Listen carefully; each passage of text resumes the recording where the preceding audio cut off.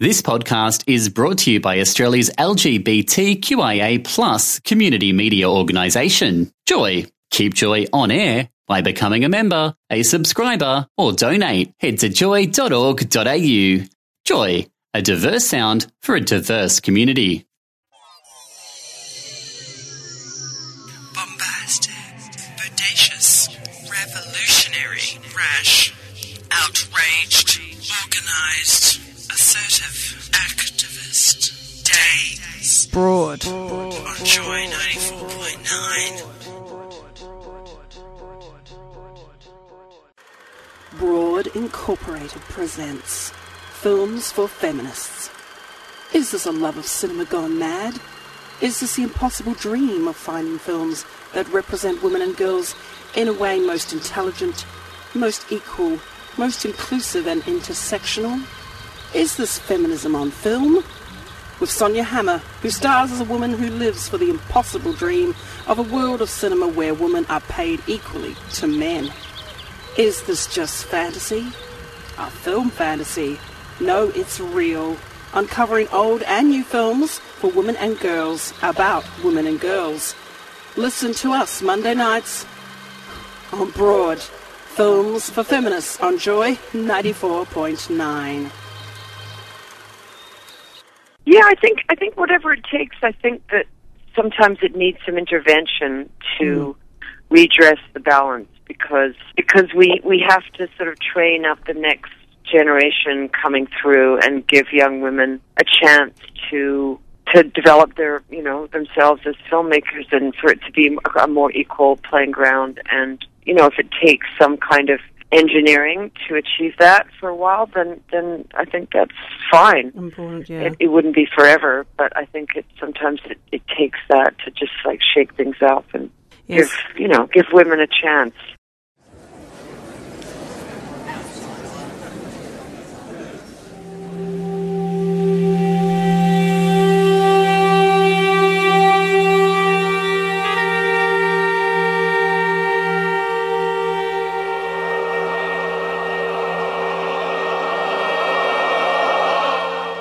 You've probably heard things that this first term is a physical and emotional undoing, that you will be forced to unlearn everything that you've ever learned, that you will break. So what happens here? And what can you do to minimize the damage? Acting's hard work, Stanley. You have to earn my respect. My sister had this weird thing where she slept with her coach. I was the one who caught them. Was he, forcing her? Not at all. She wanted it. Is that the tennis girl? I think it's current, generational, sex, power. Why did you choose the tennis scandal story? I know her sister. What? That's crazy. How come? Man with a secret.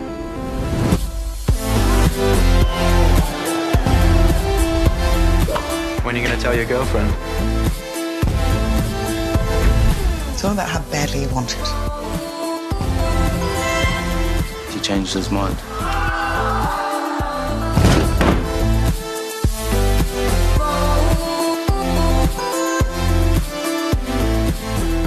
You have to go all the way, all the time. If you pull back even a little, you just disappoint yourself.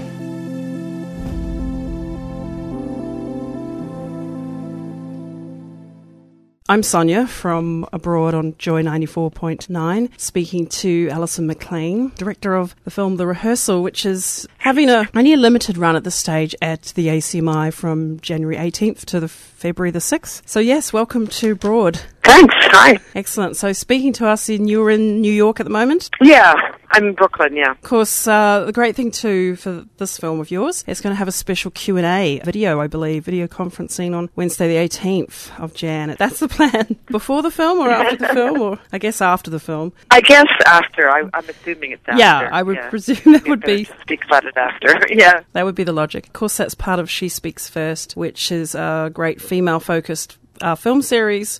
So part of Grey Garden's project. But let's talk about the film, Alison. Can you briefly tell us, obviously without spoiling it too much, what the rehearsal is all about. Yeah, it's a story about a group of kids, first-year students at drama school in New Zealand, in Auckland. And in particular, it follows a young Maori guy who arrives at the school, feels very much out of his depth. Eventually, it follows his sort of navigating the year with the other students and a somewhat ferocious acting teacher, and into a kind of first love affair with a young girl who's 15, and he ends up sort of ending up in a kind of morally tricky situation when he kind of uses a sex scandal involving her sister, his oldest sister, as material for this end-of-year show that the students are doing. Yeah, so they're basically using that true life story to build their overall end of the year project or something to. Yeah.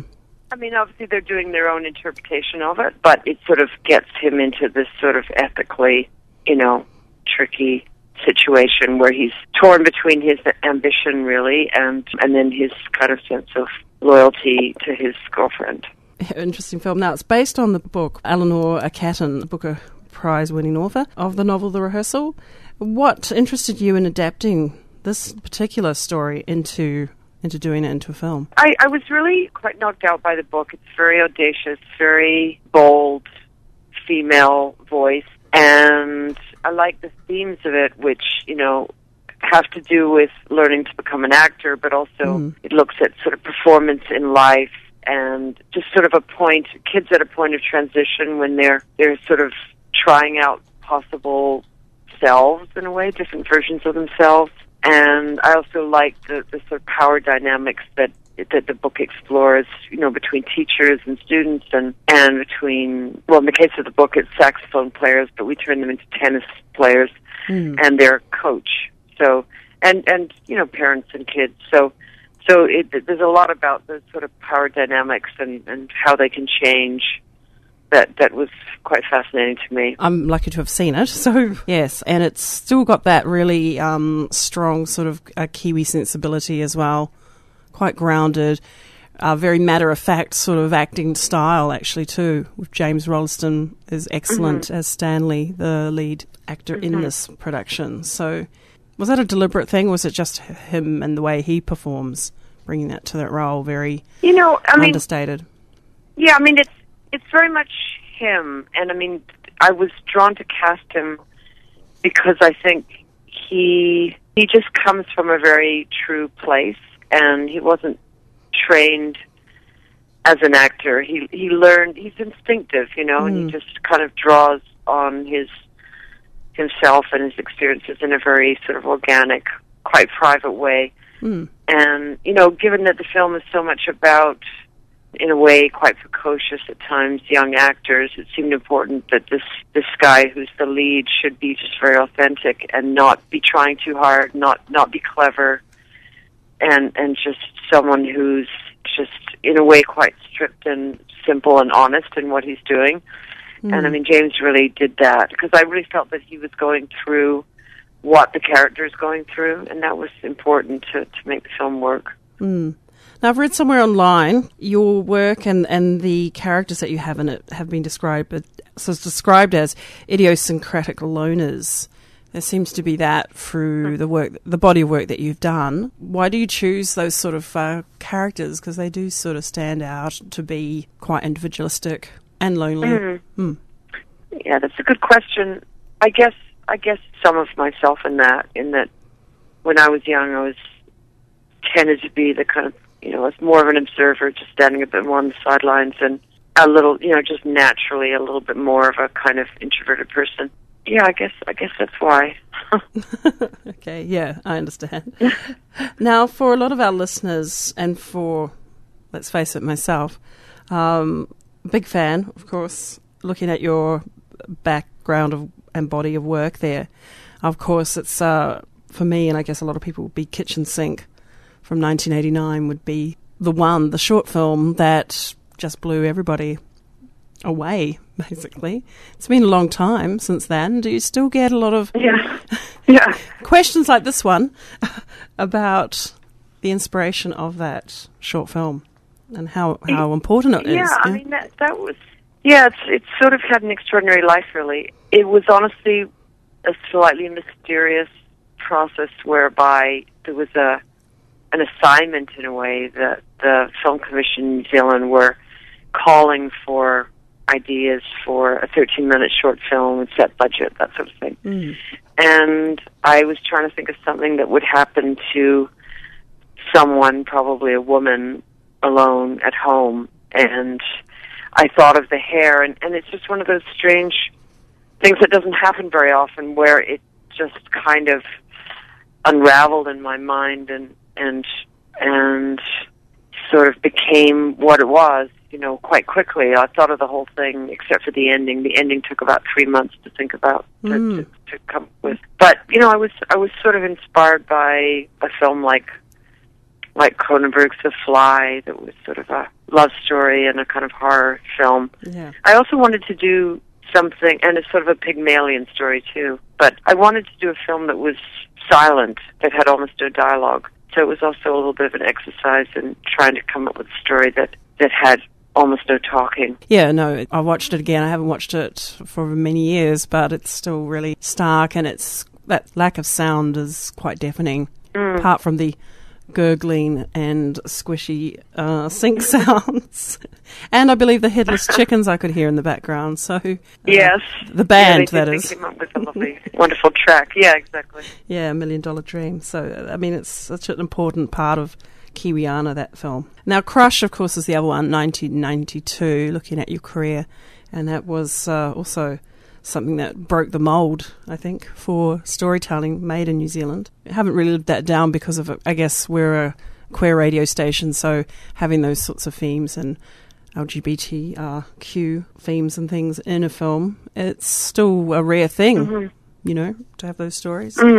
Yeah, I was just going to say, it probably was unusual for that time. Yeah, I agree. Now, going again, looking through the Jesus' Son, that was just working with some amazing people like Holly Hunter and the wonderful late Dennis Hopper. Do you get to choosing and to work with people like that, artists like that, or? It's a little bit hit and miss. I mean, we spent a long time casting that film, and actors came in different ways, and sometimes it would be completely unexpected. Like Holly, for example, knew someone that was auditioning for another part, and she'd met Dennis Johnson. She just read it off her own bat and kind of came to us and said she was interested. So, I mean, that doesn't often happen. Dennis Hopper, we sent it to him, and he just read his scene. He didn't read anything else and liked the scene and said yes.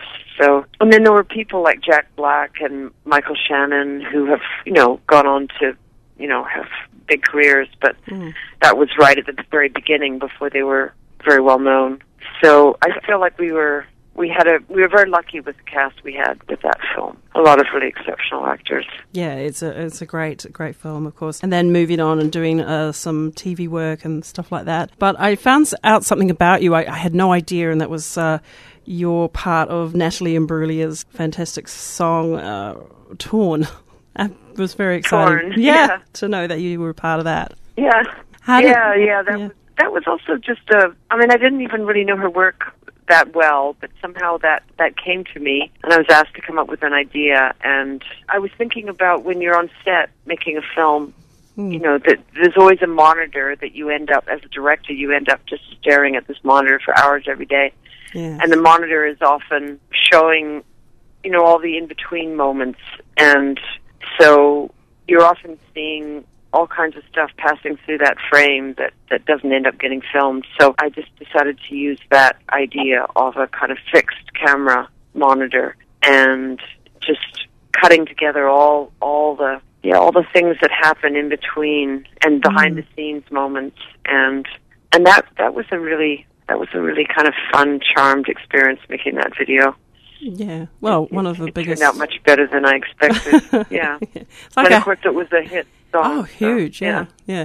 It's like a really lovely happenstance, and you almost kind of sounds like you think these things happen by surprise or something, as far as your work goes. But yeah, I mean, now and then I find it usually isn't this way, but now and then, since the stars will align, and I love it when that happens, where it's just the combination of people involved.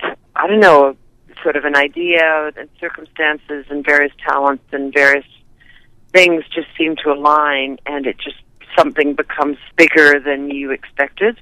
I love it when that happens, but it's actually quite rare. And that was one of those times, I would say. I mean, you hope that it'll be like that every time, but it really isn't. Yeah, because you've got such a... Sometimes it's a lot more work. Yeah, we've got such a span of work over such a period of time. And I was reading an article from TIFF from last September, the Toronto International Film Festival, where the rehearsal are screened. And the interviewer talked about, being a female director, being a woman director. Is that important? And do you think it is difficult, break into the industry, or your own experience? I do think it's very important. I think it's insane that there's such a disparity still after, that there's such a kind of disproportionately few female directors. I think that's really insane, and it drives me kind of crazy. And I think that subjectivity, that point of view, is incredibly important. And it's not, I think a woman can make films about anything, about men, but I think you just need female creators because they come from us, unique, to have a unique point of view. It's individual, but it just has to be more balanced.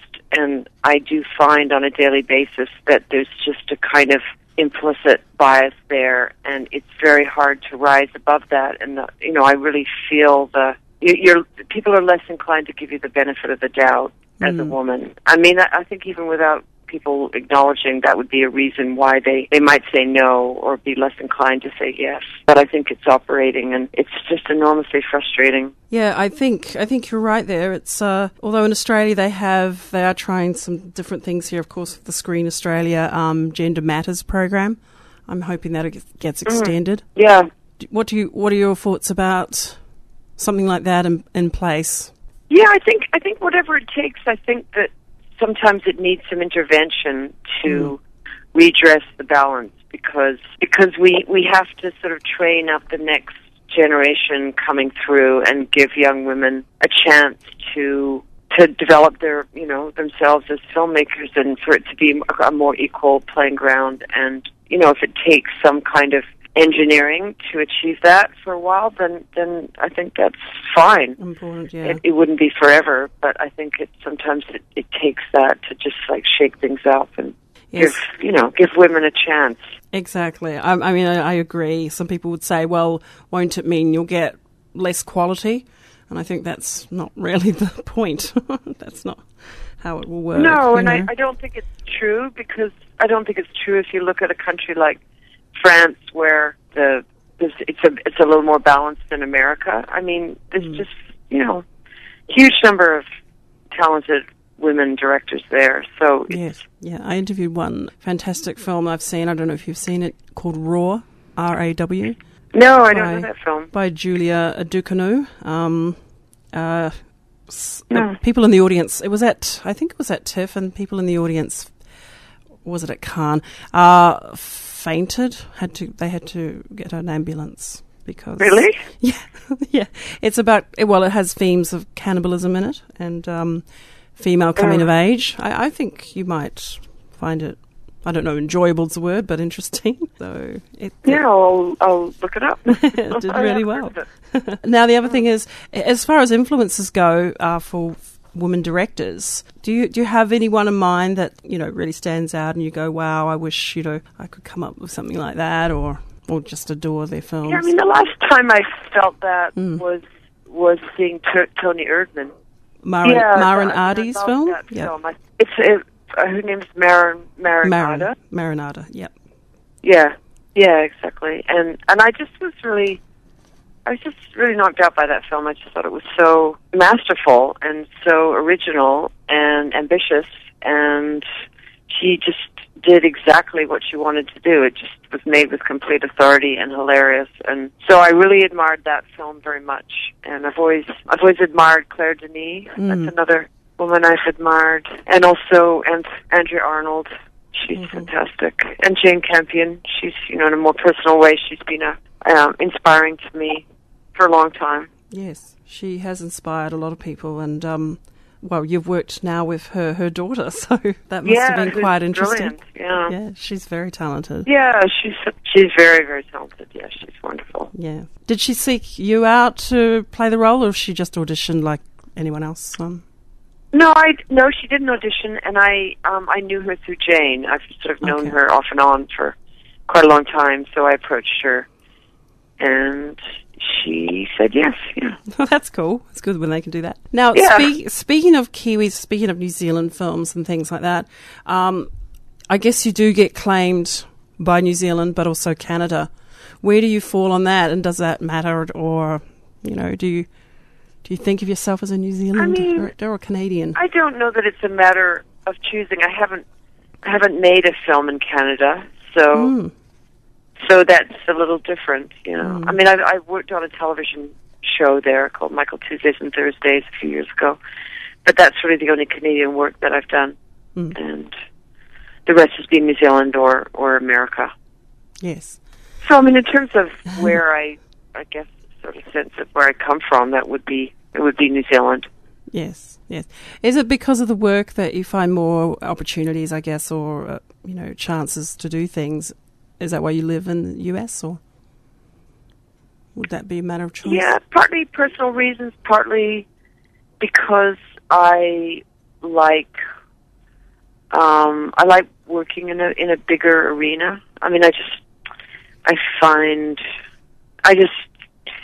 I'm inspired by living in New York still, and I feel there are possibilities. I mean, in reality, it's actually very hard to make films here because obviously there's no, government support, and so you're sort of at the mercy of the market, which is pretty ruthless. But just keep working away and hope that it'll get easier after having made another film. It gets harder when there's sort of a big gap between films. I think because you have had quite a bit of a gap, I guess, for your own work and career. Which brings me to what happens to the rehearsal, like it's doing the rounds and some of the festivals since last year. What will happen to it? Yeah, it's doing some festivals and still trying to get distribution here, which is not so easy without big movie stars. Yes. So that that becomes its own challenge. But I'm confident that it'll find its an audience and find a way to get out there. It just takes a little bit of time. Well, it is a beautiful film, and Kerry Fox once again. I just want to see her more and more on the screen. She's wonderful. Fantastic. She's ferocious. Yeah, she is. So good. She must have enjoyed. Strong. Did she enjoy the character? Did she? Because it's quite. I think so. And I mean, she just had so much. She brought so much experience to the part because she's obviously been an actor for years. She's also taught. She's worked with so many different directors, so she could just sort of tap into. Every part of that role. It was really quite delicious working with her, and she's very funny. She just sort of no holds barred. She just sort of comes out with things, and in a very blunt, forceful, surprising way. And she's very funny and very strong, and she just has such authority. So she's really perfect for it. Well, Angel at My Table, and of course Shallow Grave. Just brilliant performances from both of them. Yeah, she's so good, and so different from each other. Yeah. Well, I should wrap it up because I'm talking a lot and asked you a lot of questions. But I did want to ask a favour because we are a feminist show abroad on Joy 94.9. And so I always ask a feminist question, if that's okay. Sure. And that is, do you consider yourself a feminist? And what does that mean, do you think, to yourself? Yeah, I don't necessarily use the word a lot, but I do. I mean, I do consider myself a feminist, yes. And, I think that means, for me, it's about...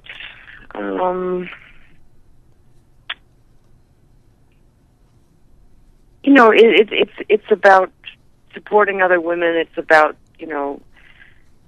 standing in my being a woman and being proud of that and exploring that, because that's what excites me, in making films and in my work is just standing in who I am, and a big part of who I am as a woman. And also just changing the balance of power in this, in this world, because it's a little too skewed towards men, and that really has to change for so many reasons. Yes, I agree. And in film culture and things, it needs to still. So that's great. Now, before I let you go, I wonder if you could do a last favour, and that is do a station ID for us, or a show ID. Okay, sure. Okay, so the name of the show is Broad, as in broad and broads, and our station... As in broad? Yes, broad, yeah. BROAD, okay. Yep.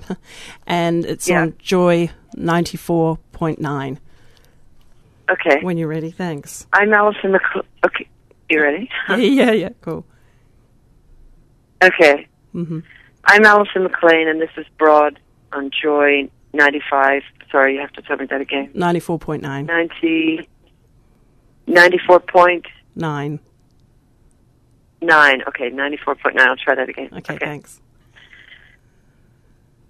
This is Alison Maclean, and... Sorry, I'll start again. I'm Alison Maclean, and this is Broad on Joy 94.9 FM. Perfect. That's fantastic. Thank you so much. And good luck with the rehearsal and everything. I love the film. I'd like to see it as a television series, to be quite honest. Oh, that's cool. Yeah, that's a good idea. Something for Netflix. Well, thank you so much. It's been nice to talk to you. Yes. Thanks, Alison, and good luck. Thank you very much. Okay. Okay. Bye-bye. Bye-bye. Excellent. That was Alison Maclean, Kiwi-Canadian filmmaker who now based in New York, where obviously she loves the town, and who wouldn't, and talking about her film The Rehearsal, talking also about, that's her new film, Kitchen Sink, looking back in the past there at her wonderful amount of work, Jesus' Son, Torn, the Natalie Imbruglia video which she made, and Crush, and many, many other things, including the experience of being a woman and feminism and what it means to her.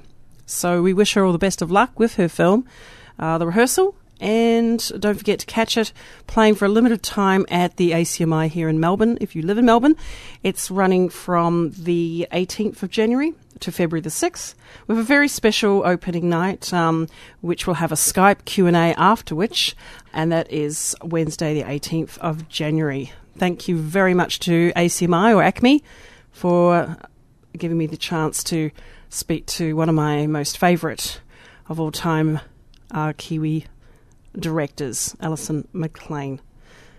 I'm Sonia, and this is Broad on Joy 94.9. You tell me when I can? Yeah, go. Okay. Hi everyone, it's Julia Ducournau, director of Raw on Broad on Joy 949. Thank you.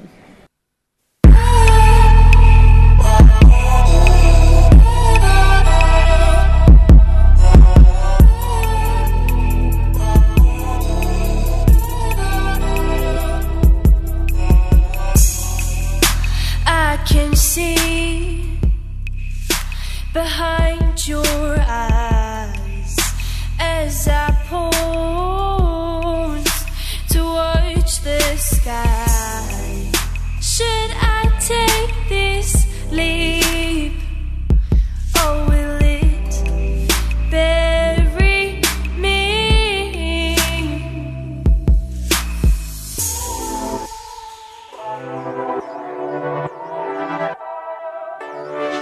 If only I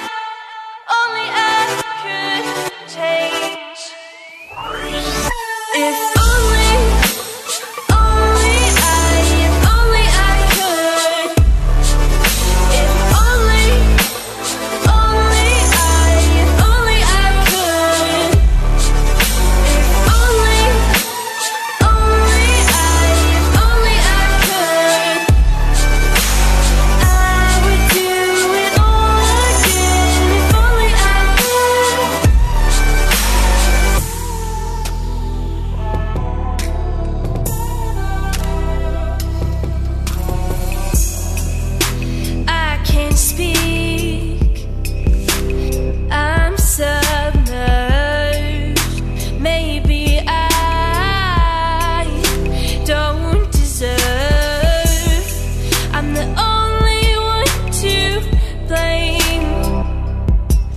If only I could change.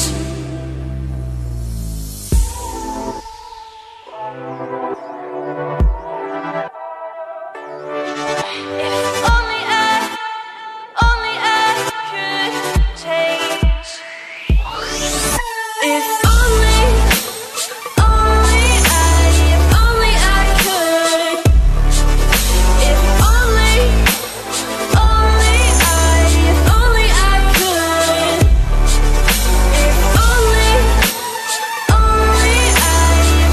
I could. I would do it all again. If only I could.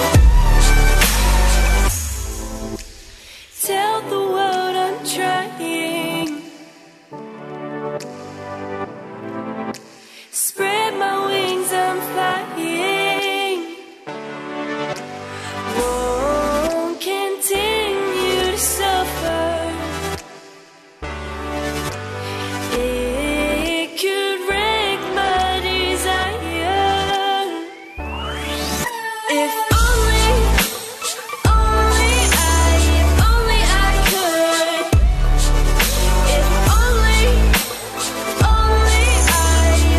I could. If only I could. I would do it all again. If only I